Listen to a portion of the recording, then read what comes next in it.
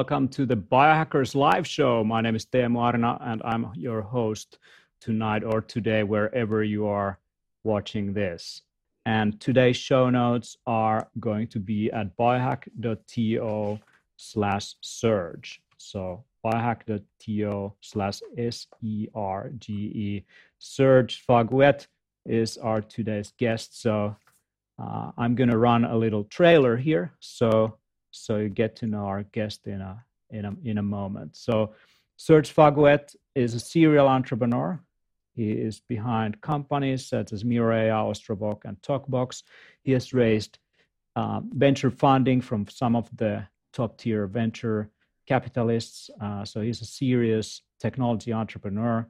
He's also a diehard biohacker.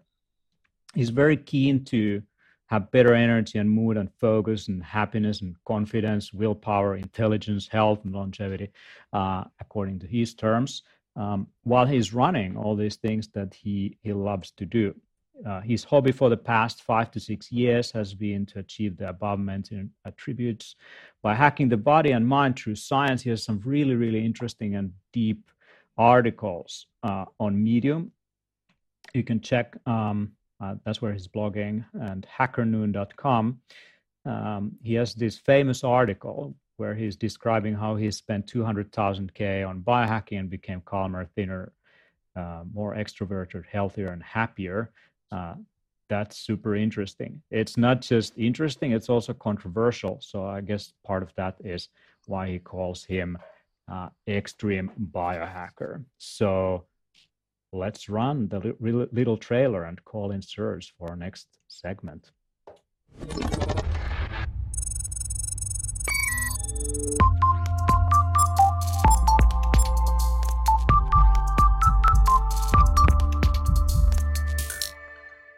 Hey, Serge, how are you doing? Hey, guys. How's it going? Happy to be here. Thanks for inviting me. Absolutely fantastic to have you finally. So you've been around the world. I mean, we didn't have the opportunity to connect until now. You've been behind some pretty shaky connections. So what have you been up to for the last couple of weeks? I'm one of those digital nomads. I live all over the world, part of the time in Silicon Valley, part of the time in Russia, part in Mexico on the beach in Tulum, and a little bit in Europe. So I am currently in Silicon Valley, just working on one of my new companies, plus, as always, focusing on my health, performance, and all of those other wonderful things that biohacking helps us get. Absolutely. So how did you prepare yourself for today's interview? I didn't. I always wing my interviews. I mean, you must be so busy with all kinds of things. So what is your secret to being kind of always present and always able to perform at peak performance, whatever you get yourself into? Well, so I think I've gotten into biohacking precisely for this reason, because I wanted to be able to be at peak performance a large part of the day and to feel good, to feel energetic, etc.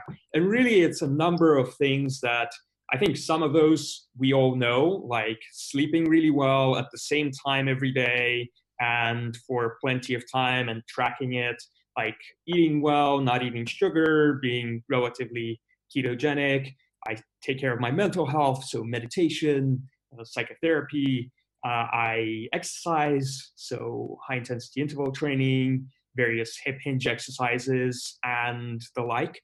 And then I also invest quite heavily into researching my body and my biomarkers. So I have a medical team that helps me track everything that's going on, from my lipids to my hormones to things that could be impacting my mood and neurotransmitters. And then I take a large number of both supplements and prescription medications to help me get there. So let me give you a quick example. I track my thyroid hormones, and naturally they are kind of in the 35th percentile or so of the human population, which is a little lower than average, but not pathological and healthy.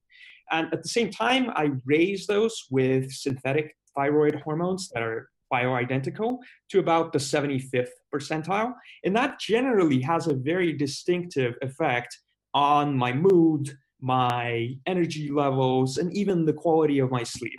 So that's just one of the things that I do. And really, my objective is to constantly keep finding new ways to get more performance out of myself in a sustainable long-term way that doesn't disrupt my health, but in fact enhances it. Absolutely. Yeah. I mean, you're doing all these things to optimize your health and also to be able to perform better.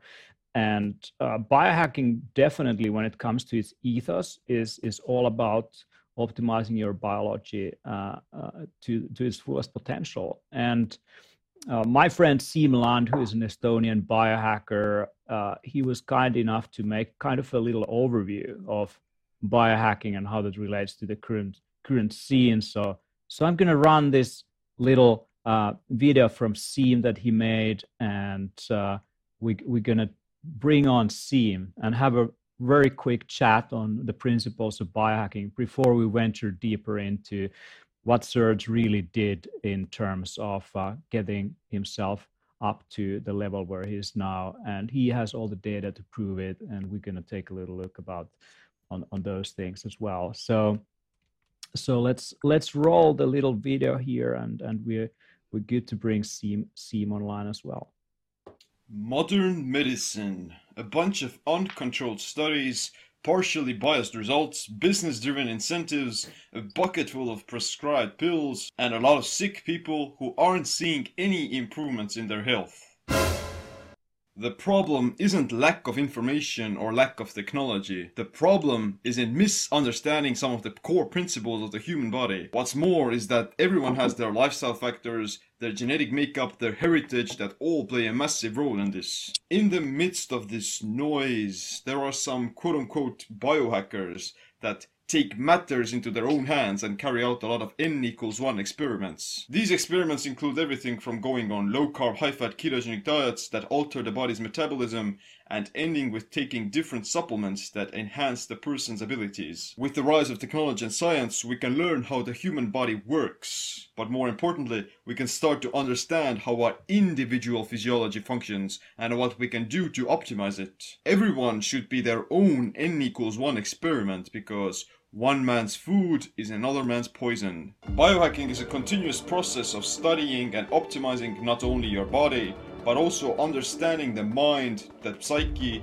and how the individual's consciousness is enmeshed in a much larger communion we call humanity. Technology and biological optimization don't make us lesser of human beings. They reveal our true nature and help us to enhance our lives by improving our health, performance, and well-being. That's what biohacking is all about. Becoming better humans.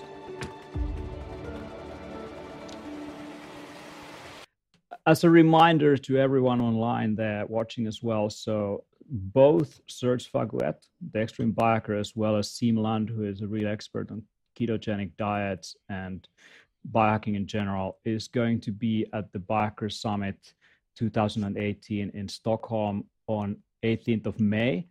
And if any one of you has plans to join us for that conference, which is the top biohacking conference in Europe, we welcome you. And you can use the code Faguet, so Serge Faguet's last name, for 10% off on the tickets on that site. So take advantage of that, and you will be able to also hang around with Serge as well as Siim. And I'm gonna bring in Siim Land also into this conversation.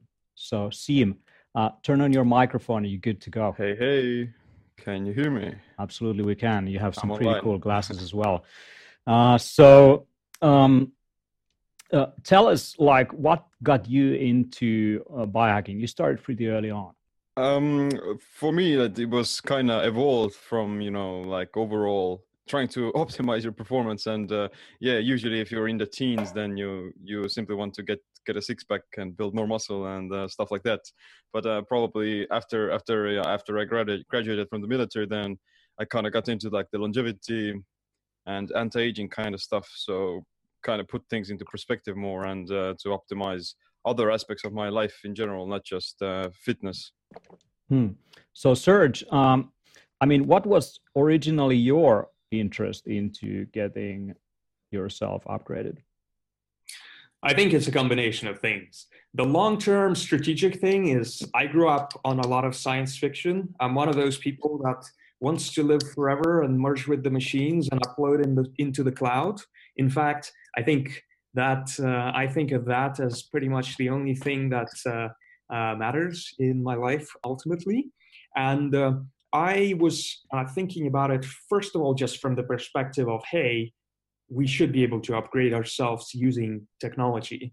And the second component was really, I was working in quite a stressful environment as a technology entrepreneur. I was running Ostrovok, which is now the largest online travel company in Russia. We're going to do close to $1 billion in turnover this year. And it was very, very stressful. Just there was constant issues that I had to fight as a CEO, etc. I just wanted to perform better and to feel good in the evening and to study and to have energy for everything that I wanted to get done. And at some point, just very simple things like sleeping more helped me become much more focused and much more energetic. And then I started taking it from there and doing more and more analyses, fix my B vitamin metabolism that has to do with genetic mutation I have, that kind of thing. And every time I saw a little bit of an improvement, I said to myself, hey, the body is the single system that underlies everything that we do in life. Right? So everything, whether it's relationships, whether it's work, whether it's studying, whether it's just feeling good, it all depends on your body. So as someone with an engineering mindset, I have to say, if one system supports all other systems, then you want to optimize the fuck out of it. That's for sure. Yeah, I also took the systems view. I started looking at biohacking as a way of seeing the body as a system, almost as a biological computer that can be put under the test, could be understood, could be optimized. What's your take, Seem, on these things? I mean, you are looking very closely on the biochemistry and how that part can be optimized. Yeah, like I don't have like a degree in engineering or some sort of computer science or anything. I'm actually an anthropologist, so I have kind of a different viewpoint on this whole biohacking thing. I like to think of like biohacking is as a means towards optimizing the human body is like a way of changing or determining what it means to be human. Like human as a species is the only animal on the planet that has be able to control their own environment, and they can actually start to control their own physiology as well, to actually change the genetic makeup or change the genetic code in the sense through these kinds of different biohacks. So that's a huge privilege in this sense. And I also believe like it's actually one of like Serge just said, that the only thing that actually matters would be uploading yourself into a cloud or something like that, or to at least reach a point where mankind or humanity has managed to at least take that much control over their evolution, where they at least change some of the aspects of what it means to be human and what it means to have like conscious experiences as a species.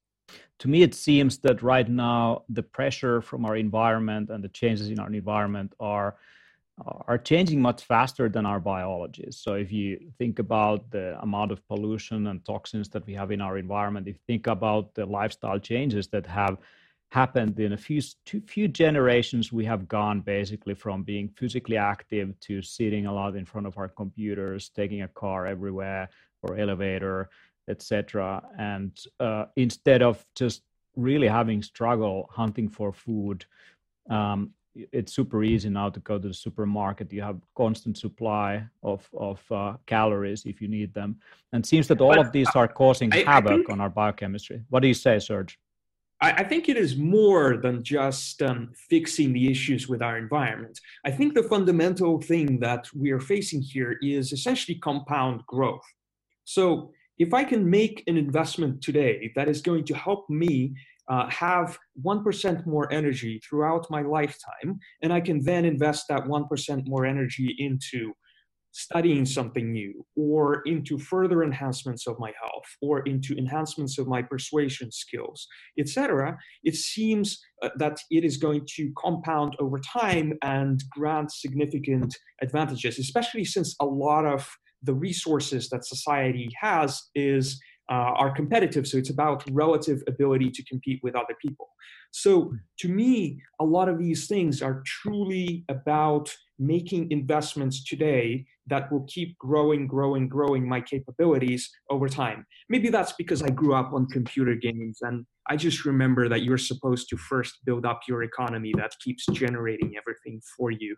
And after that, over time, you can crush everyone else. So I think it's really about that, and not just fixing the environment, the environmental issues like pollution, although that is certainly a part of it. Hmm. This brings to my mind like the question: are we noticing now a new division between people into different castes? Like, there used to be based on income, a division, based on social status, or based on race, a division of people into castes. So do you see people who have access to these type of technologies that helps them to optimize their performance at the workplace and in life in general? Does that give an advantage? And is that kind of giving birth to a new kind of species that is going to take off from the rest of those people? So is this also slightly elitist even to think this way? I mean, look, certainly the answer to your question is yes. And my perspective on this is that it's going to happen anyway. So I might as well take part of this and make sure that I can have influence in society in the future. And I don't really spend a lot of time thinking about normative judgments of whether it's elitist or not. But certainly this is going to happen, because human society is also very much geared towards a winner-take-all structure in terms of rewards and in terms of power. And technology, I think, generally consolidates that further and drives further inequality. And in that situation, people who have a small incremental advantage, especially one that they have developed over a significant period of time, will be able to gather more and more resources, reinvest more and more of that into their own health. And I think, looking at it from a kind of Silicon Valley technology CEO type person today, if I am competing, everything else being equal, with someone who doesn't sleep well, who doesn't have doctors that prescribe him modafinil and testosterone and all those things that give you not just energy, but the ability to persuade other people better. If I'm competing with that person, they're going to lose. And even more long-term, the people who don't do this over the decades, who don't compound all of those advantages that biohacking really gives, are going to fall behind. That is definitely going to happen. And the acceleration of technology, which is definitely happening, is going to make this process faster, and faster. Plus, once we really get into that whole discussion of mind uploading and being able to buy a data center that part of your consciousness runs in, and doing all of that, that is going to only accelerate. And who's going to be in a position to buy data centers to run part of their brain? Well, it's certainly going to be people who will have the resources, the inclination, the knowledge, the motivation, and all of those things. Biohacking lays the foundation for today. Absolutely, it lays a foundation, and it lays a foundation for competition. I mean, competition and cooperation have been the two means through which human species have got things done. And what you're describing here is the competition aspect, and how it kind of enables some people to compete more than others. And definitely coming from Silicon Valley, that's a very competitive environment. So what does our anthropologist Siim say about what's being said so far?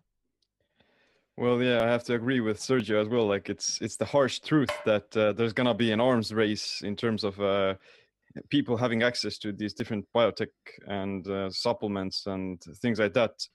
But you know, it is a very painful subject, because humans are, you know, some people, they may not want to upgrade themselves as much as the others would, and it raises the question of, you know, if the other people who aren't willing to upgrade themselves that much, they're going to be left behind in this sense, and they're indeed maybe develop this sort of a chasm or distinct castes, like Tim mentioned.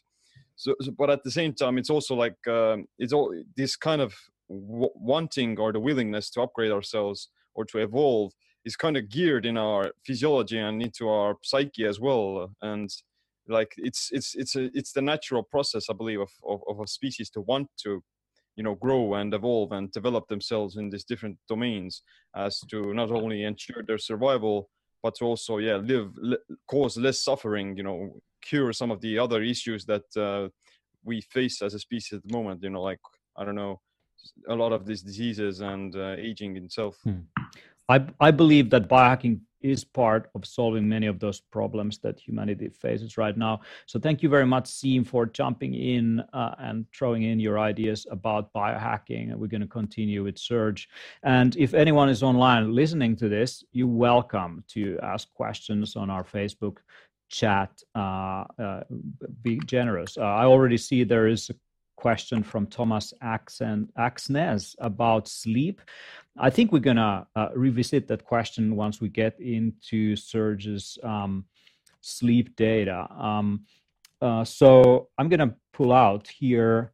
I'm just gonna take that away, and I'm gonna pull out some Serge's data. So here is Serge and his body weight changes as well as body fat changes. So since 2013, when he started measuring these things, he has come significantly down in 2017 in terms of body fat percentage. He's been able to increase his muscle mass and in comparison to his body mass. So you have done quite a transformation that has not been just temporary but sustainable. So has this only been about the gym, or is there something else going on here? I think if we're talking specifically about body fat, there's been a number of things that really helped improve it. One is gym, and gym the right way, because there's really a lot of people spend time running on the treadmill for an hour. That doesn't actually help you with your body fat, because as everyone knows, you just burn, you know, like half a piece of candy by running an hour. So what you do want to be doing in terms of exercise is, first of all, high intensity interval training. So read up about that online. And secondly, hip hinge exercise like deadlifts, squats, etc., because those activate the largest number of muscle cells, so they have the largest amount of metabolic benefit. A second component is sleep. Without good sleep, your hormonal systems are going to be out of whack, and you're not going to be able to lose fat. The third component is, of course, nutrition. And there, the question is not eating fewer calories. The idea that fat gain depends purely on the number of calories you eat and number of calories you consume is a very persistent myth, but it is false. So there's been a number of experiments where they fed people the same number of calories of fat, of protein, and of sugar to 3 different groups of people. And basically people who eat fat lose fat, people who eat sugar significantly gain fat. You don't want to sugar. It's highly addictive, and this has probably been the hardest thing for me to consistently get rid of. But sugar has a lot of negative consequences, obviously, to your body fat through stimulating significant insulin response, but also sugar preferentially feeds cancer cells. It's called the Warburg hypothesis, and there's a number of other issues that sugar makes worse as well. Aside from that, there's been a number of medical interventions that helped me further lose body fat. One is metformin. So metformin is a drug for diabetics that is currently being explored by the FDA of the United States as an anti-aging drug. And it basically reduces the amount of glucose in your blood further, even if you already do not eat sugar. The other thing that has helped lose body fat is hormones. So I naturally have quite low IGF-1, low enough to a point that I would want to raise it, although lots of people want to actually reduce it because there's some trade-offs there. It's a complex subject, but you can take things like growth hormone, and if your IGF-1 is in fact quite low, then you will have gains to your body fat profile. I think these are the biggest issues, and I found that every time I made one of those changes, they didn't all come at the same time. There was like a step function in terms of my body fat. So I'll hit some kind of plateau, then cut out sugar, and that drops further. Then add metformin, that drops a little bit further. So that's as far as body fat. I think body fat is more than just an aesthetic thing in wanting to have a six-pack, but it's more that body fat is a symptom of insulin resistance and of metabolic issues. So you really do want to get it as low as you can. I see. I see. So let's see if you can see this. So on your blog post, you're talking about sleep hygiene, optimal nutrition, optimal exercise, mental health, and medical tests and supplements and drugs. You definitely are quite open when it comes to what you're getting into your system. So it can be also a pharmaceutical drug, and it could be also natural dietary interventions. So then people might have a question. So how does this affect your body? I mean, what's the longevity markers? And here's from your article is some of your cardiac risk factors and all-cause mortality risks. And what you're basically saying here is there is a bunch of different causative agents when it comes to increased risk for death. And you've been able to kind of manage some of those risk factors. Is that right? Essentially. So for me in general, aging is not a major consideration. The reason for that is that after looking at the trends in aging patterns across the world, including the developed world, and looking especially at very high-income populations, I've concluded that even without significant technologies and without new technologies and without biohacking interventions, my expected lifespan is going to be around 110 years old. And if we think about it, so I was born in 1985. By the time it is 2095, there's going to be a very significant gain in biomedical technologies. In fact, it's going to happen much earlier than that. In fact, I think the singularity is going to happen before then, and we'll all be able to upload and live forever in the cloud. So as far as I'm concerned, I already have immortality. So I don't really care about life extension. My primary purpose in all of this at this point is really performance optimization and making sure that I can perform at a really high level over the next 50 years or so, because I believe that is roughly the horizon over which a lot of future technologies and the singularity are going to play out. I want to play a major part in that. So my objective is to build one of the platforms that are going to enable the singularity. So I really invest into all of this in order to gain performance today and over the next 50 years. I don't care at all about whether my risk of Alzheimer's is managed 80 or 90 years from today, or as opposed to 60 years from today, because as far as I'm concerned, the path of technological progress makes that a complete non-issue. By the way, I'm somewhat surprised as to how much the biohacking community is focused on longevity specifically. I think that it is kind of like almost a waste of time if you understand the trends in exponential technology. So what you are saying effectively here is that you believe that exponential technologies are going to advance at a trajectory that makes many of the issues that we are looking at today, like cancer and diabetes and Alzheimer's disease, all of these things, we will find new and more advanced ways to treat and deal with them.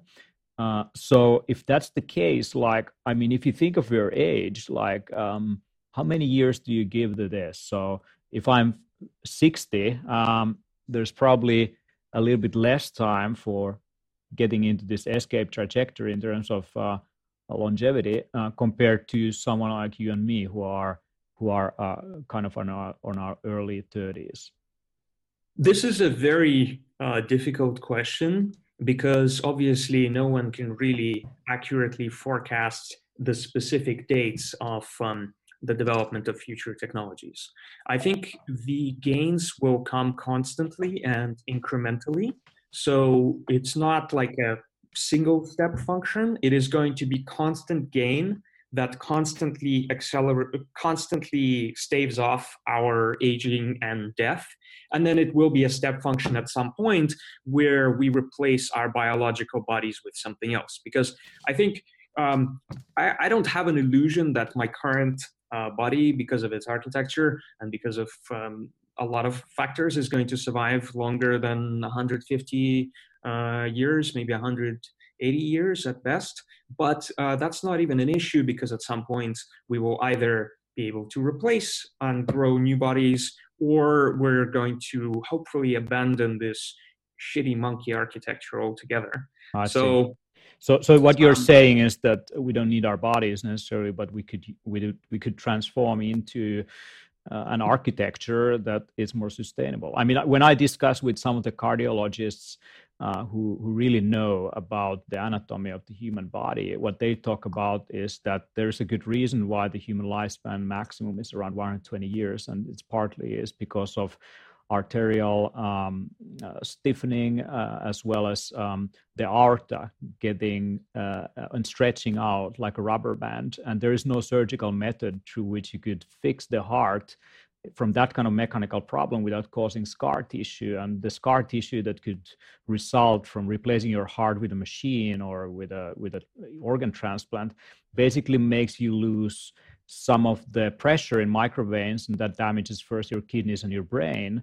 And for that reason, I mean, if you take care of your cardiac health and you don't lose that pressure because of a bunch of stupid things that you do throughout your life, then you could potentially live to 120 years old.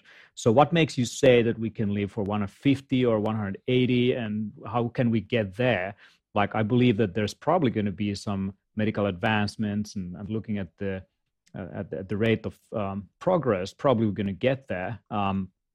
So right now, when I look at your data, what I see there is, for example, let's take over here. Here's your arterial thickness. So you've been definitely being able to kind of make sure that as you age, you've been taking care of your arterial health. You've been taking care of your cholesterol levels. They're all in green.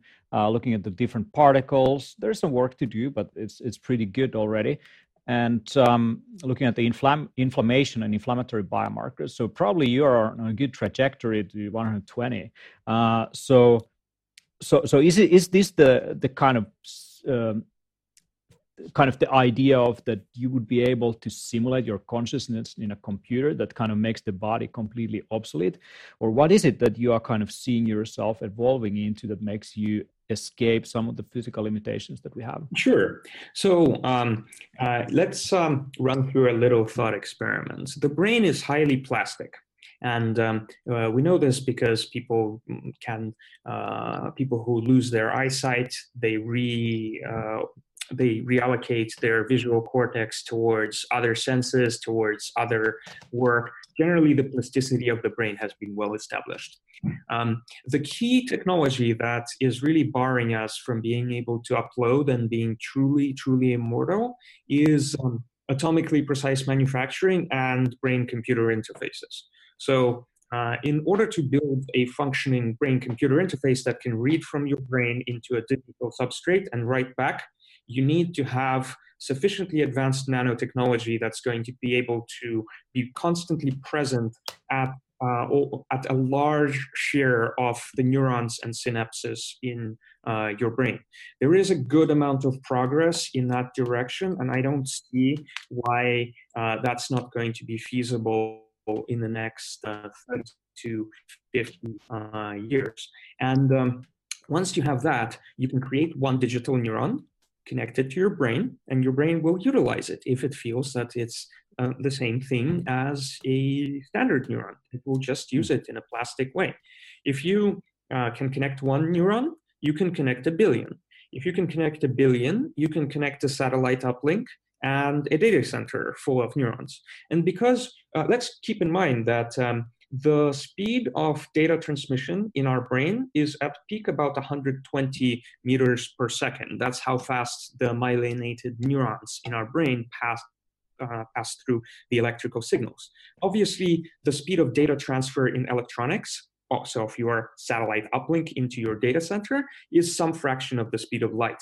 So the latency of this additional component of your brain is going to be the same or lower than relative to the latency of the different parts of your brain today. So if you have data centers all over the world that your brain is connected to through a satellite uplink and that's gradually expanded, they're going to be as much a part of you and as much a part of a whole organism that has a single identity as your brain is today. And then obviously, if you keep, so the last bit of that is you keep expanding your neural capabilities with technology. Then you start adding sensors, obviously. You add a couple cameras, then you add a couple bodies. And then you end up with this body being 0.01% of the organism that you really are. And then I, for one, plan to store it in a museum so that it doesn't get damaged, because it's fragile and honestly, like, it's not that good. So. Wow, that was quite an explanation. Also, explanation of potential ways through which we could get into collective consciousness, to get to what many people describe as that we are all connected, and this connectivity will just increase with our relationship with technology. So there's a question from one of our Facebook chats from Fran Ryder on clarification on the term singularity. So what does singularity mean to you? Sure. So the singularity is a term that's been appropriated from physics, which basically means a point in the future where technology accelerates so fast that we cannot really make any forecasts and any even understanding of what humanity is going to be after that. The most popular conception of the singularity is when we upload our brains, or when artificial general intelligence comes around and probably kills us all. The reason it's called the singularity is that it's a horizon beyond which we cannot see, because the pace of technology, if we upload, and now our science is being done by these people who live in 100 data centers around the world and who are vastly more intelligent, the kind of technology and science that they will come up with, including to improve their own capabilities to come up with new technology, is going to accelerate so fast that it's pointless to even think about what's going to happen, because we're not smart enough to understand those issues today, and there's no way we can be. Would you be ready to upload yourself into a computer simulation and let your body to not exist if you had the proof and the belief that this simulation is going to carry on just like you are? I don't think there's a need to separate the physical and the digital. So I see it not as a simulation, but I see it really as a different substrate for the person that I am. So if you replicate your neurons, your memories, etc., in a digital substrate, and then you have additional physical bodies that you develop, you can run simulations in your mind, but you can also interact with the real world. So I think it's hard to really think past that point. Certainly, I will take advantage of the technology and I want to be one of the first people to take advantage of the technology.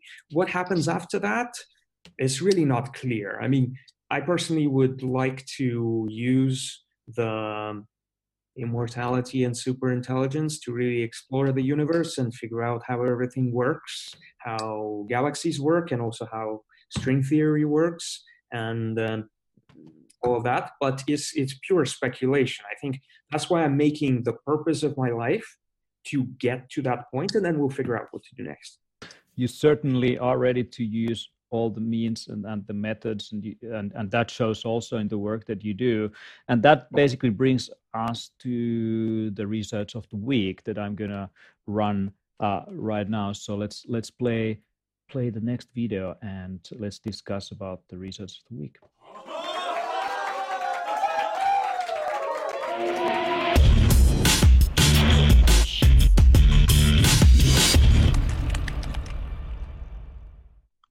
So the research of the week is about lithium, and Serge is known for using pharmaceutical drugs like metformin and lithium and a bunch of other things to enhance his performance.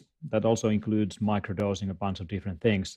But looking at lithium, we just found this article from Nature magazine, a study published in 2015 in Nature magazine that aimed to determine whether it is warranted to progress the development of epsilon, which is basically it's a pharmaceutical drug that mimics what lithium does in the body, and they were looking into it with 40 healthy participants with no history of any psychiatric disorder, 20 per group, in a randomized double-blind placebo-controlled parallel group design. And so the article name is Effect of the Putative Lithium Mimetic Epsilon on Brain, Myoinositol, Sleep, and Emotional Processing in Humans.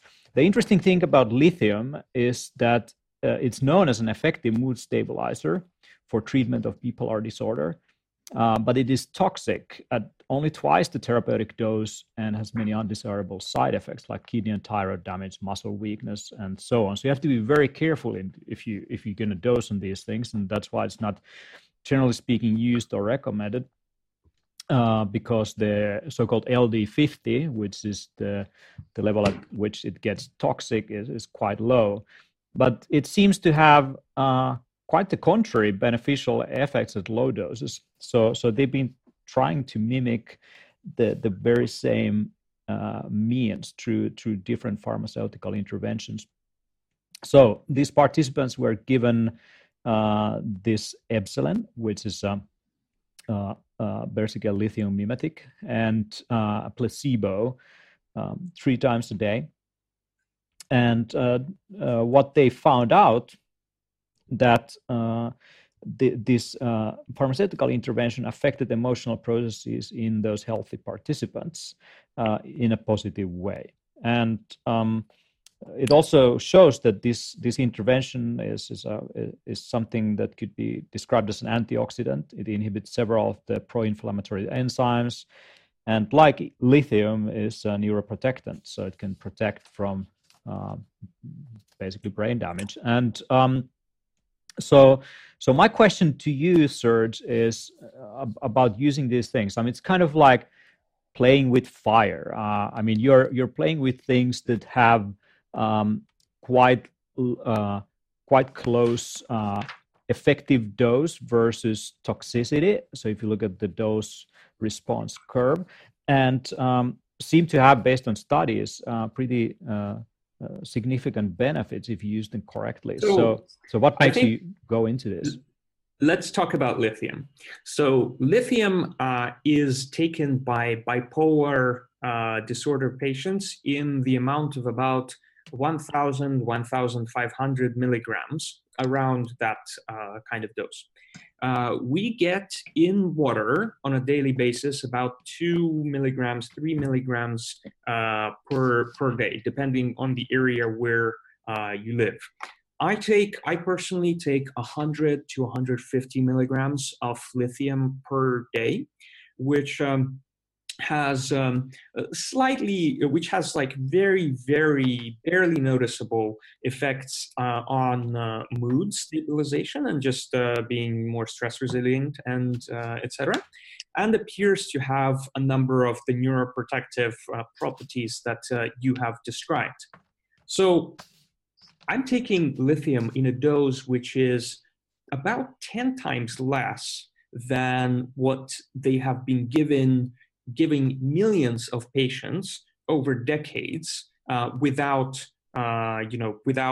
significant problems, and then the toxicity is another 2x or something from that. So I think that as far as biohacking purposes, lithium really is very, very safe, because taking 100 milligrams of lithium when the toxic dose is somewhere around 2,000, 3,000 milligrams is, it is quite safe. And I don't think for intelligence enhancement or for neuroprotective purposes, you would want to take a full bipolar type dose of lithium, because that is going to severely depress your central nervous system.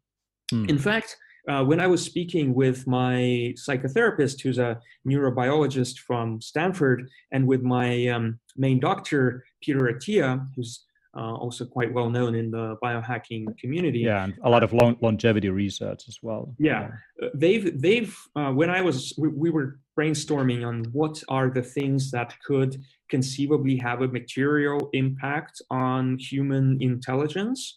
There were really only two safe interventions, and it was lithium in around this dosage and modafinil in the dosage of about 200 milligrams per day. So I don't think I'm playing with fire. A lot of people get freaked out by, oh, you're taking so many of these drugs, or you're taking so many of these different supplements. But actually, we are very conservative in the dosages that we take, and observing for side effects, and integrating it carefully, watching for allergic reactions, etc. If you're smart, you can do this quite well. I see. Let's take a look at your kidney values and liver values and so on to better understand what kind of the result is of taking all these supplements. I mean, there's many handfuls that you get yourself into on a daily basis. So looking at the renal function, looking at the kidney function, what we see here is pretty good markers actually. So your creatinine levels is around 1, and your cystatin C, which based on my knowledge is even more accurate marker on kidney function, is 0.68. And so there's on this same chart you can see also some improvements that could be done in terms of heart. The mitochondrial CoQ10. But what kind of results have you seen in terms of like taking a bunch of supplements? Have you seen your liver values or kidney values or cardiac values to be affected by these? Actually they've improved over time. So I post from time to time I post updates to those, and my EGFR, which is a very popular measure for kidney function, it's actually in the top 3% of my own age group, despite all of these 70 pills I take every day. My ALT and AST, these are liver function markers, right now are around 13, 15, which is very, very, very good. So it seems that, doing all of this in a smart way, and also taking things that support the function of your liver and your kidneys and just taking care of them quite well is quite doable. So I don't really see it's doable. So you just have to monitor this, understand your body, keep doing this for a long time, and you can do it. Exactly. I mean, if you look at the risk factors for all-cause mortality, there is all these things that you can get yourself into in terms of acute infections and trauma. But then when we look at any kind of chronic illness, behind that there seems to be inflammation, there seems to be some organ failures also that often are actually related to basically mistreatment with medications. But that could be also with supplements. I mean, many supplements, especially herbal supplements, are known to affect the kidneys and liver. So you're basically monitoring these markers, and you are taking care of that you're not damaging yourself.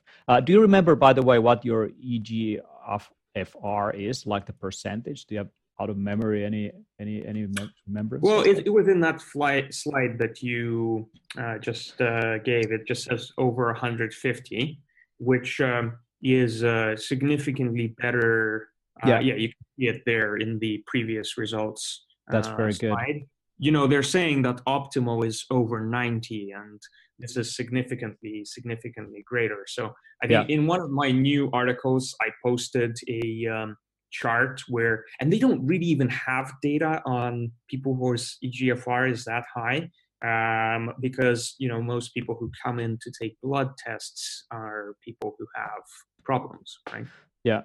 And I can tell that my EGFR, because of all the biohacking, all the supplements that I have taken, have actually improved from around 68% to around 100. So there's something that I'm also doing right for the last 4 years. I've been basically systematically being able to improve that value. And part of that is also probably because of detoxification of a bunch of things. And looking at your detoxification, you've been able to reduce your blood mercury levels quite significantly. I think it's 0.01, which is kind of considered as the maximum level after which you should be concerned a little bit on that. So you were a bit above of that. You've been able to fix that in a year and then even get that further down. And looking at your body and how it gets basically influenced by a bunch of xenoestrogens and a bunch of environmental toxins like benzene and all these things. So you probably are avoiding people who are smoking cigarettes and going to nightclubs and all these places where you get yourself influenced to these things, or maybe driving a motorcycle. So what are kind of the practical strategies that you take care of to make sure that you are not like overloading yourself in addition to medication with a bunch of crap coming from your environment? There's not very many things you can do about environmental toxins. There's some. There's obviously, you know, if the best thing to do is to live in, I don't know, Sardinia or someplace like that. But mostly it's really hard to do that given other priorities in life. So I try to make sure I do several basic things. Don't drink hot liquids out of plastic containers. Don't smoke. Don't be next to people who smoke. And by the way, so the values that you were just showing, I tested those once after smoking some weed, and you know it was like off the charts bad. So you know all of that stuff is highly toxic, and you don't want to have that. You can also test the air at home, have better ventilation in places where you are. I don't know. Apparently, sauna and things like that helps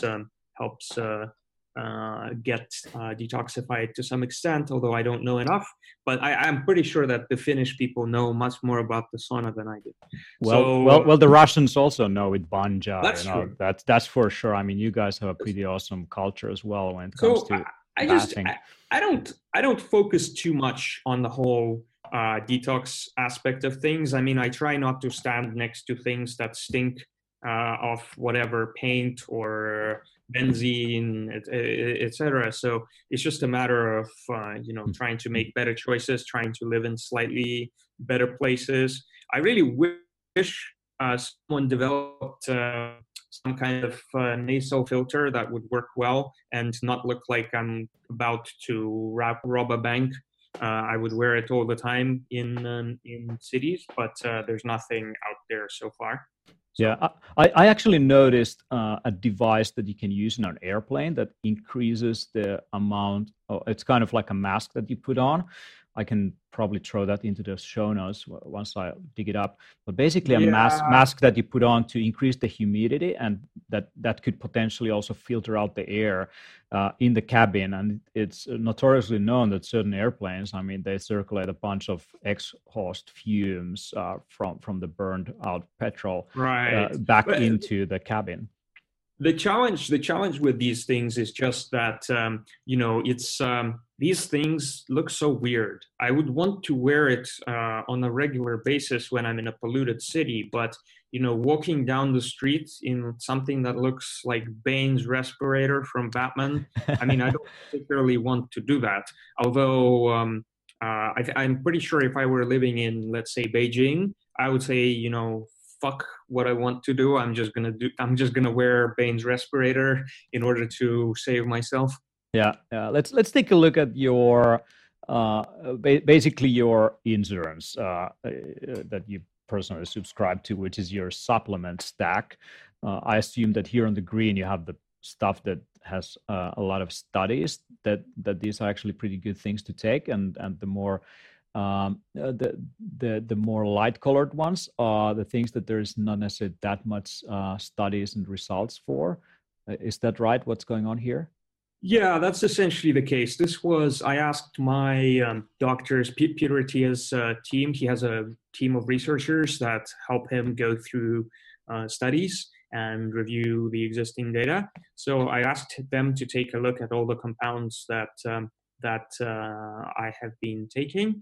And essentially, the green ones are the ones that have a good basis and should definitely be taken. The light green ones are, if you don't care about the money and the organization, take them.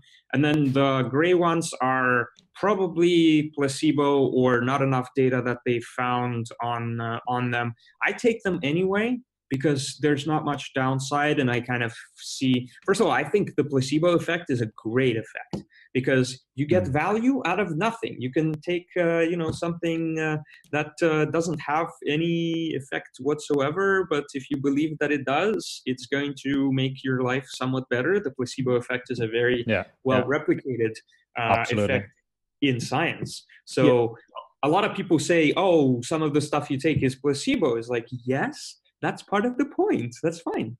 Yeah, I mean, probably having a medical team working on you and having all this data and showing the results probably also adds on the placebo effect. So Exactly. looking at this stack, what kind of I see immediately, there's a bunch of things that seem to help mitochondrial function. So when it comes to your ability to crank out ATP and energy throughout the day, there's all these things that support those pathways. There's also a bunch of things that support kind of ways to deal with hormones and balance out hormones, as well as things that help you to balance the gut, so probiotics, prebiotics, and all those things. So this seems like a pretty good stack here, and you're throwing a lot of pills down your throat, so it doesn't show in your kidneys or your liver. So there is no argument that you can't take this much of supplements each day, but definitely you should follow on your liver values because everyone is unique. Everyone responds slightly differently on these things. The only thing I noticed out of all these supplements is that I developed an allergy to, like a sensitivity, not allergy, but sensitivity to gelatin because of all the capsules. So that was pretty funny. Oh, But gelatin these issues. supplements, they even help. So, for example, milk thistle is a supplement that is well demonstrated to support liver function. So, some of these supplements are helping that as well. Yeah, milk thistle is great. I also use that occasionally. Looking at sleep, you've been optimizing your sleep quality. You have quite a lot of deep sleep that you're getting, and I guess your data also showed pretty good like averages for REM sleep. So what's the secret in your case that has kind of helped you to improve your sleep quality, so your onset to sleep as well as the depth of sleep? There's several things. Well, first of all, I highly recommend everyone read a book called Why We Sleep. It's just a new book that came out. It was authored by the head of the Berkeley Sleep Lab. It's an amazing book, amazing book. One of the best just books that I've read, and a lot of sleep-related information, experiments from the cutting edge. But the key things that help sleep are, the biggest one is sleeping at the same time every day, or roughly at the same time, and not shifting by very much. So if you think about it, as you dig in, and this is why you should read the book, when you shift the times of your sleep, you change your adenosine sleep pressure cycle and your circadian rhythm sleep cycle go out of sync. And as a result, you lose some of the stages of sleep significantly. So sleep is a very active state. It's not really actually resting. It's something where your body is actively maintaining, repairing, cleaning lots of the different machinery, cellular machinery in your body. So you want to make sure that you do this maintenance very, very well. So I would prioritize it. The second bit is just sleeping lots. I think one has to actually sleep at least 7.5 hours a day, which you really sleep.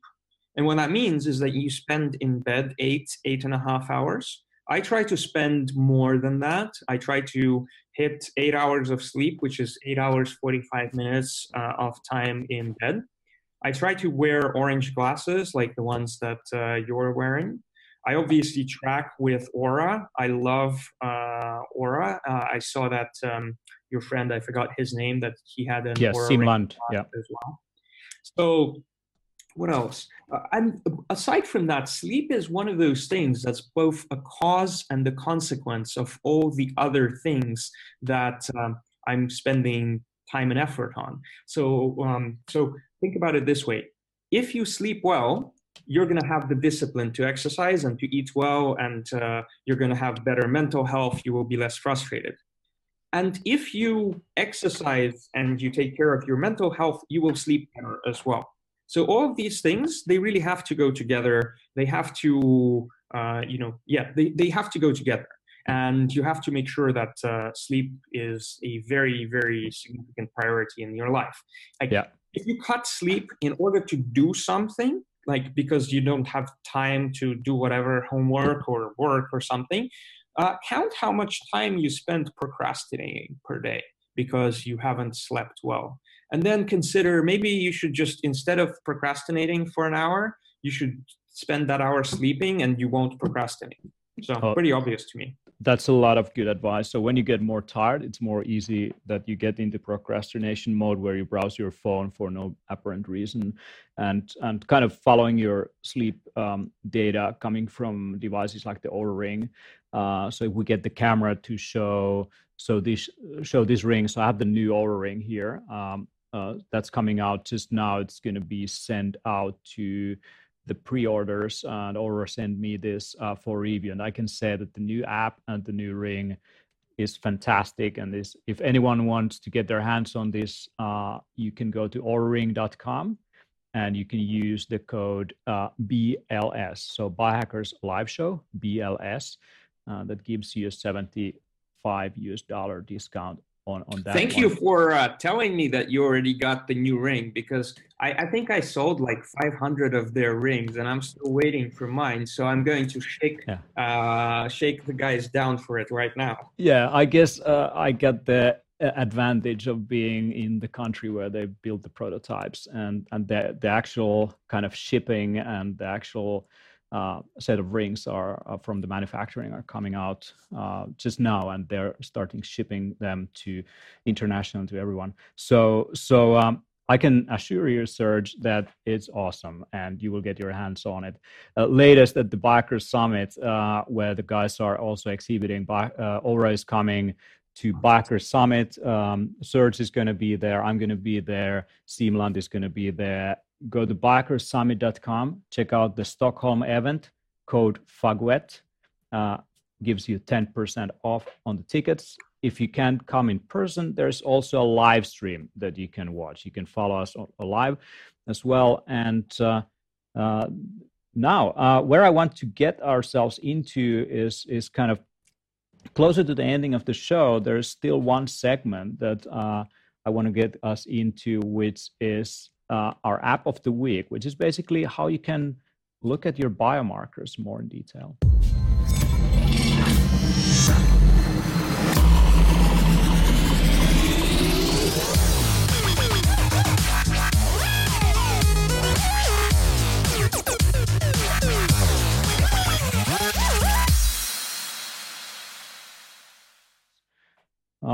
So yeah, by the way, the new Aura app, I'm going to show it just quickly for anyone who's interested.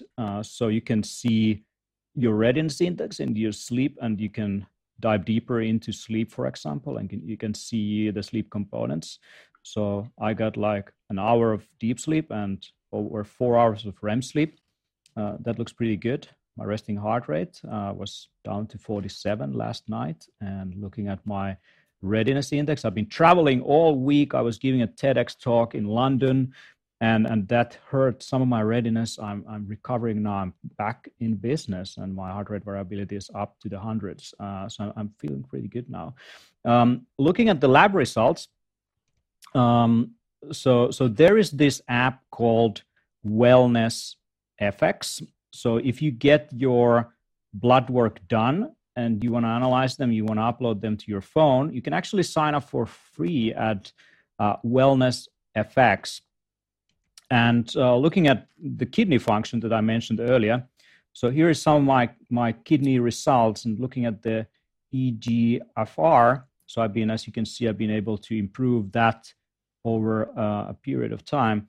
And this is a pretty nice app, because if you do your lab test wherever you do it in the world, if you're in the US, you can use WellnessFX. If you are somewhere else, you can just go to wellnessfx.com. You can upload your values. Sometimes you need to use a conversion to get the results in the right US kind of way. And then you can look at them on your phone. So that's pretty cool. Now, if you don't know what these lab results or markers mean, so if you do a lot of these tests on your own and you're still kind of struggling what eGFR means, there's this app called LabGear. And LabGear enables you to look at the different biomarkers. So if you look at something like, let's look at kidneys. And let's say cystatin C that I mentioned earlier is a more accurate marker for kidney function.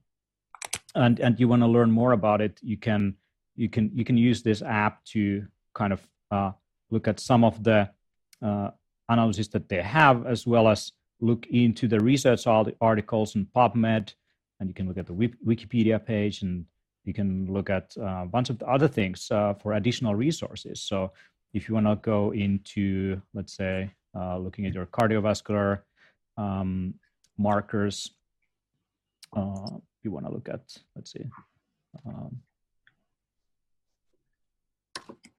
blood values. Let's go here. Yeah, vitamin B12, for example, or your transferrin values. So these kind of apps are pretty useful for it. I found LabGear to be the easiest. There's also something called Lab Tests Plus, and Lab Tests Plus it looks pretty similar. So you can look at cardiac tests. So let's look at cardiac tests. We can look at CRP or creatine kinase that kind of shows if there's any kind of recent damage that also actually increases with exercise. So you can look at the results, what they're telling about these lab values here. So Serge, what do you use to analyze your own lab results? How do you keep track of them? I mean, kind of do you combine them in a certain way, or? I mostly just use Excel plus my doctor has a standardized set of tests that he runs by now, and I go through it with him. I think, I already have a very good understanding of where my different markers are. So by this point, it's really about optimizing a specific set. Yeah, yeah. Some biohackers out there, when it comes to sleep, for example, they say that you can sleep less once you start biohacking and keeping your inflammation down. I guess Dave is one of those who has promoted the idea that you can use modafinil and just go on and kick ass and all that stuff. Have you noticed some changes in your markers as you run your busy lifestyle if you are not sleeping enough? Not in the markers because I mean we don't really test frequently enough. I mean right now the barrier to do all this 100, 150, 200 blood tests is high because you have to actually go somewhere, call a phlebotomist. You cannot do this more than a couple times a month. It costs a bunch of money and it's not that useful. So I look forward to when we're going to be able to test analytes in real time in a non-invasive way, kind of like what Dexcom is doing for continuous glucose monitoring. But to answer your question, I mean, on sleep, I just subjectively feel worse if I don't sleep enough.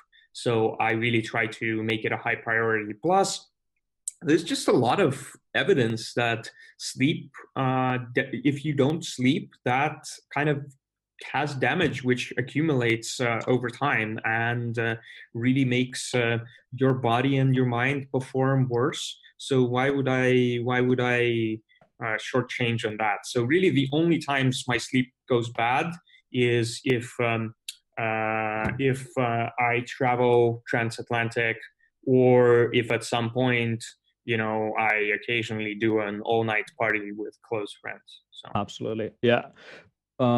Wonderful. So I think I'm going to let you go and do your work so that you don't lose your sleep tonight. And so for me also to be able to go to sleep earlier, so it's around 10 o'clock here.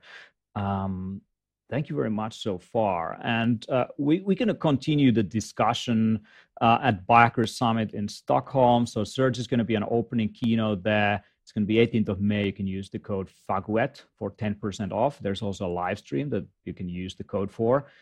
You get the recording package. You get everything that Serge dives deeper into, as well as what Siim Land is up to, plus 27 other keynotes in optimal human performance, health and well-being and fitness. So check it out. And so Serge, where can people find more information about you? So I blog on Medium. I write very occasionally, but my blog posts are like 35 minutes in. So you've gone over one of them, which was about biohacking. I just wrote another one a couple months ago, which goes very deeply into enhancement of intelligence. So just search for my name and you'll find my blog on Medium, and you can read it. Let me know what you think. So yeah, and I look forward to seeing people at this event. Awesome. Thank you, Serge. Cool. So, thank you very much. Thank you so much for jumping in. So with that, check out Serge, Faguet, Extreme Biohacker. The show notes you can find at biohack.to/Serge, and you can follow us on Facebook and YouTube, Biohacker Summit and Biohacker's Handbook. Check it out. We're also on Instagram for Biohacker Summit, and we're going to be posting a bunch of interviews as we go forward. And with that, I thank you all for jumping into the show, and I wish you a healthy, optimized rest of the week. I know it's Labor's Day in some parts of the world. Some have had just King's Day.